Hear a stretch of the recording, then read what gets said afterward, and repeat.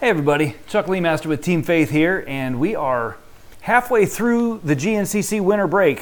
Won't be long, and we will be lining up again at Big Buck.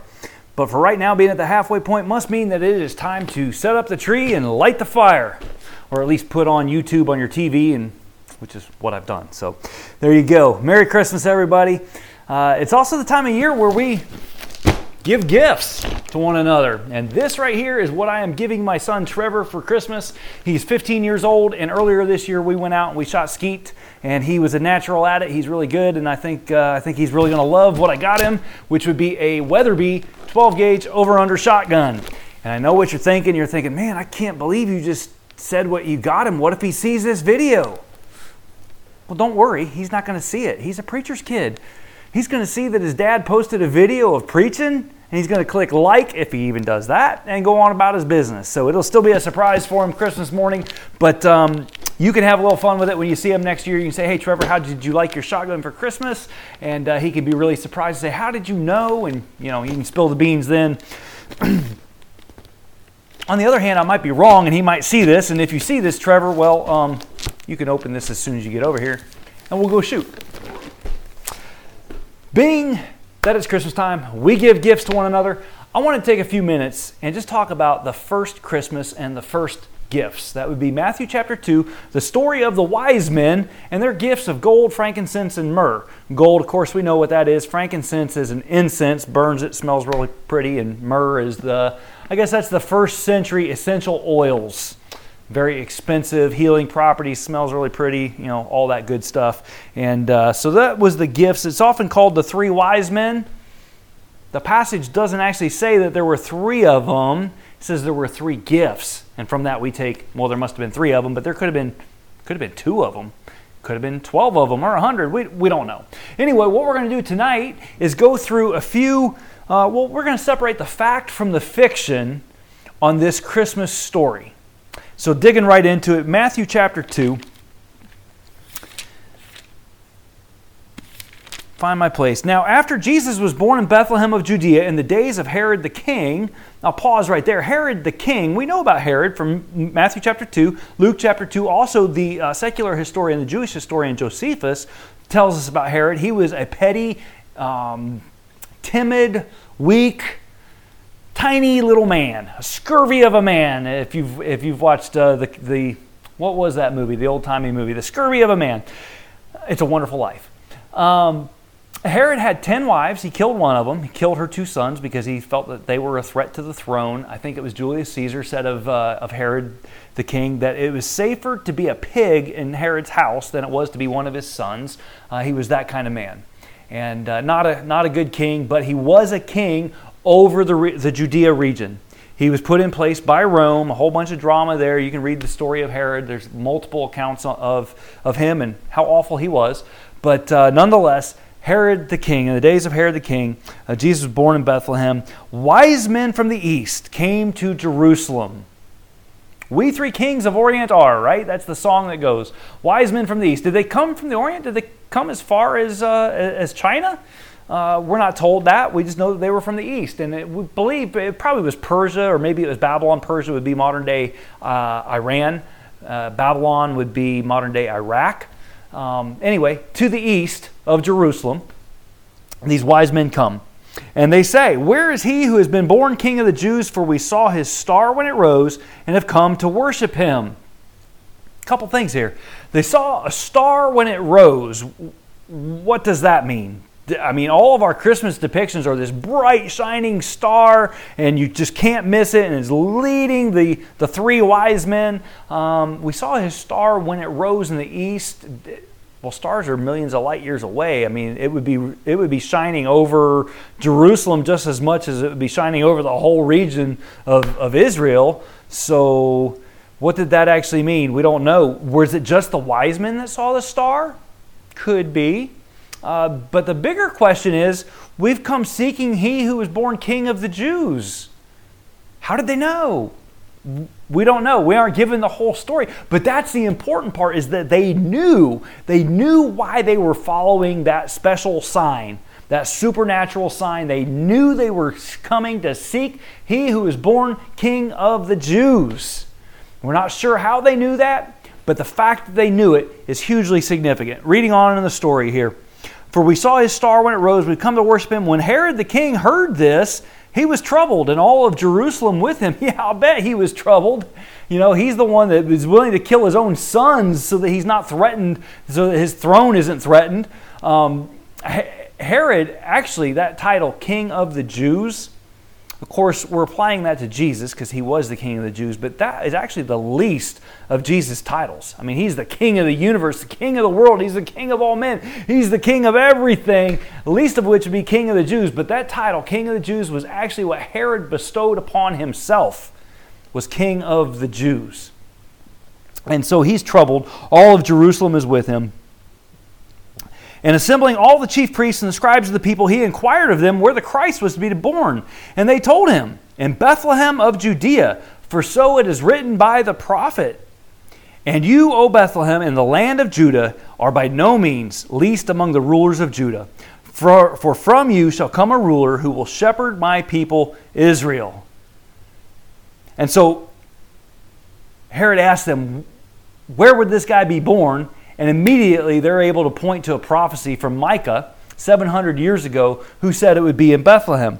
Then Herod summoned the wise men secretly and ascertained from them what time the star had appeared. So apparently Herod couldn't see it, or it was inconsequential to him and he couldn't see it. We're not really too sure about that star at this point. But what time did the star appear? And he sent them to Bethlehem, saying, go and search diligently for the child, and when you have found him, bring me word, that I may worship him also. After listening to the king, they went out their way, and behold, the star that they had seen when it rose went before them until it had come to rest over the place where the child was. So here we get a little bit bigger picture of that star. And at the very least, it leads them from Jerusalem to Bethlehem, a journey of about 5 miles. But here, very specifically, it says that the star leads them. I get the impression that they are probably the only ones that can see the star. Just my impression. When they saw the star, they rejoiced exceedingly with great joy. And going into the house, they saw the child with Mary his mother, and they fell down and worshipped him. Then opening their treasures, they offered him gifts of gold and frankincense and myrrh. And being warned in a dream not to return to Herod, they departed to their own country by another way. And so there's the story of the 3 wise men, is what we call them. And again, could be any number of wise men. Were they kings? We're just told that they're wise men. But through this story, we've separated a little bit of the fact from the fiction, but I don't mind the fiction. This story has certainly been romanticized over the years. And I've grown up with nativity scenes. I've grown up hearing this story, reading this story every Christmas time. And, it's a very, very familiar story. I don't mind that it's been exaggerated. I don't mind that we've taken some liberties and added some magic to the moment, because the story of the birth of Christ is the one story that certainly deserves to be romanticized. I think we would probably be shocked to find out how humble that first Christmas actually was. Nonetheless, God sent his own Son to this earth. It was indeed a holy night. And so having a Christmas tree and giving gifts to one another and celebrating the birth of the Son is something that we ought to do, and we ought to embrace it. But there's something in this story that I've read 100 times, no doubt, read it 100 times, and never really caught my attention until this past weekend at church at Calvary Chapel Northside. Pastor Brian spoke on it briefly, and it just kind of hit me, and I wonder if maybe it didn't catch your attention too. Let me just go through the story again real brief.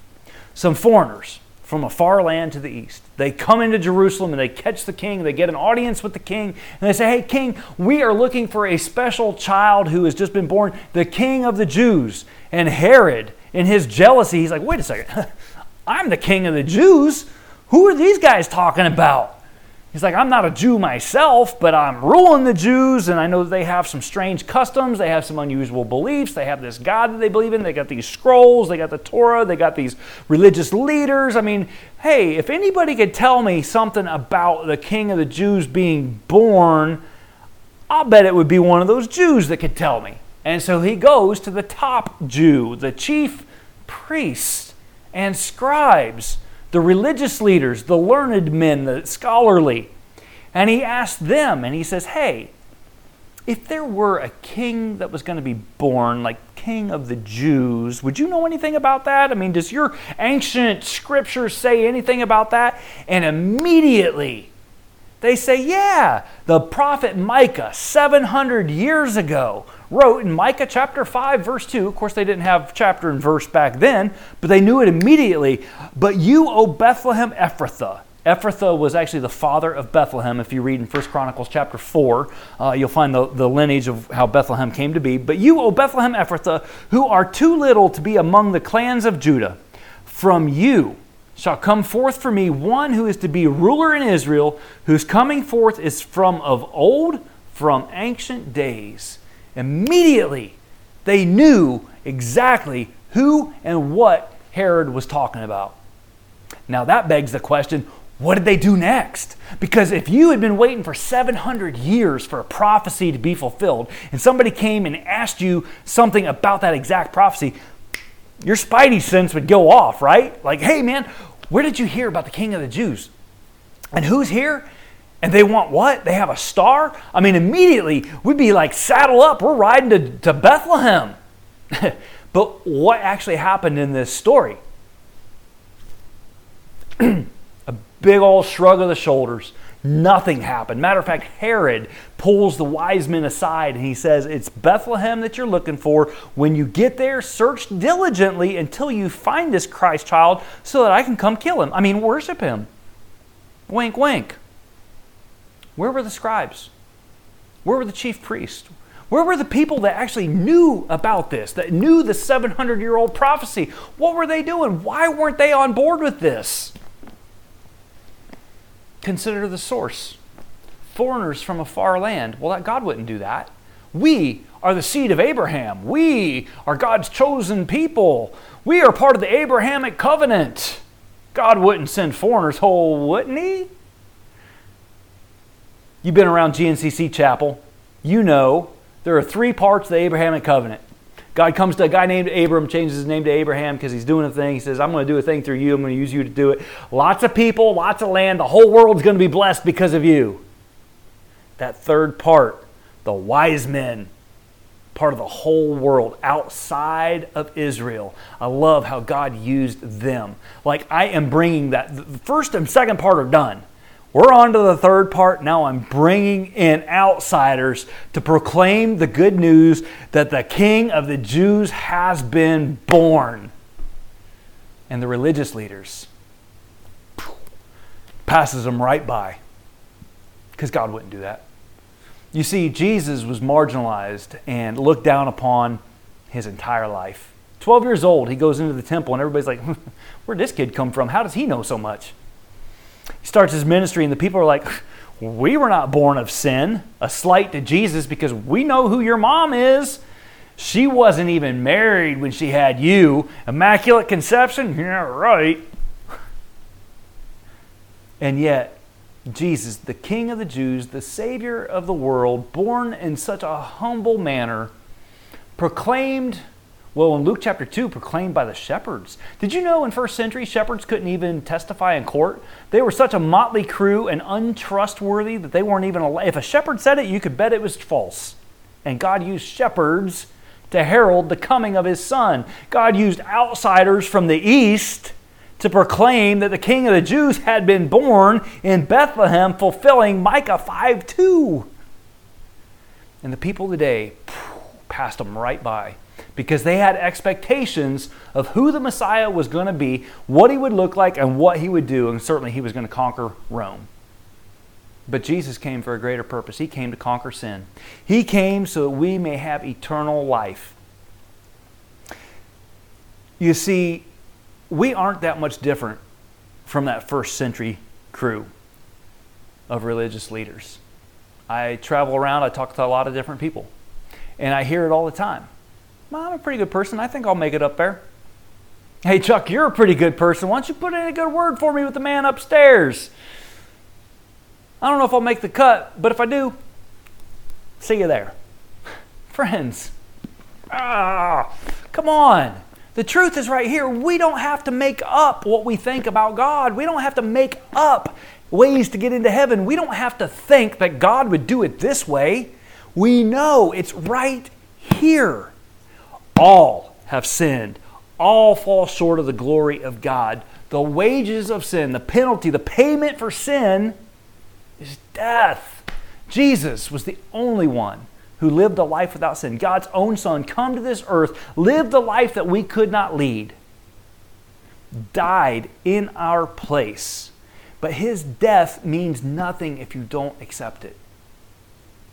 God loved the world so much that he gave us his only Son. Whoever believes in him will not perish but have everlasting life. Well, I believe in Jesus. I believe that baby was in the manger. I believe, like Talladega Nights, pray to the little baby Jesus in the manger, because that's where we like him. He's so much more than that, friends. You see, when you believe in Jesus, when you believe, you have a full understanding of your sin. You have a full understanding of your shortcomings and how unworthy you actually are. It's not about becoming a good enough person to get into heaven. Only Jesus himself said, I am the way, the truth, and the life. No one comes to the Father but by me. An example, or a personal story, I guess. 16 years ago, I was living my own way. I had my idea of how life would be great. I would be an entrepreneur. I would be making lots of money. I certainly liked girls and liked having lots of sex and drinking a lot of beer. And I was miserable. I was absolutely miserable. I was teetering on bankruptcy. I had a pregnant girlfriend who, Trevor was born in March of 2006, and it was that moment when he was born. It was that moment that I surrendered my life. But before that, I had been so miserable that I started praying to God. And I started saying, God, I like to drink beer. I like to sleep around. And if you want something different for me, you're going to have to change my heart. Kind of threw down the gauntlet to God. God took my challenge. And when Trevor was born, Third Day song came on the radio, Cry Out to Jesus, and my heart just broke. And I said, all right, God, I give it all up to you. All of that, I'm done with life on my terms. I'm done doing it my way. I give it to you. I don't have anything to give to you, but all these broken pieces, you can have them. If you can do anything with it, I'm yours. And so anything that you see in my life that reflects anything good is a true miracle from God.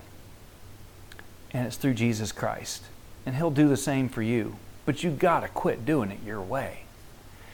You can't make up your own truth. Our culture is famous for that. We get to make up our own truth. You have your truth, I have my truth, blah, blah, blah. So stupid. There's only one truth, and the truth, right here, the truth will set you free. Quit trying to make up your own terms and just embrace the truth, which is what the people who should have known did not do all those years ago. Back then, wise men sought him. Today, wise men seek him still. Merry Christmas, everybody. I will see you in 2022.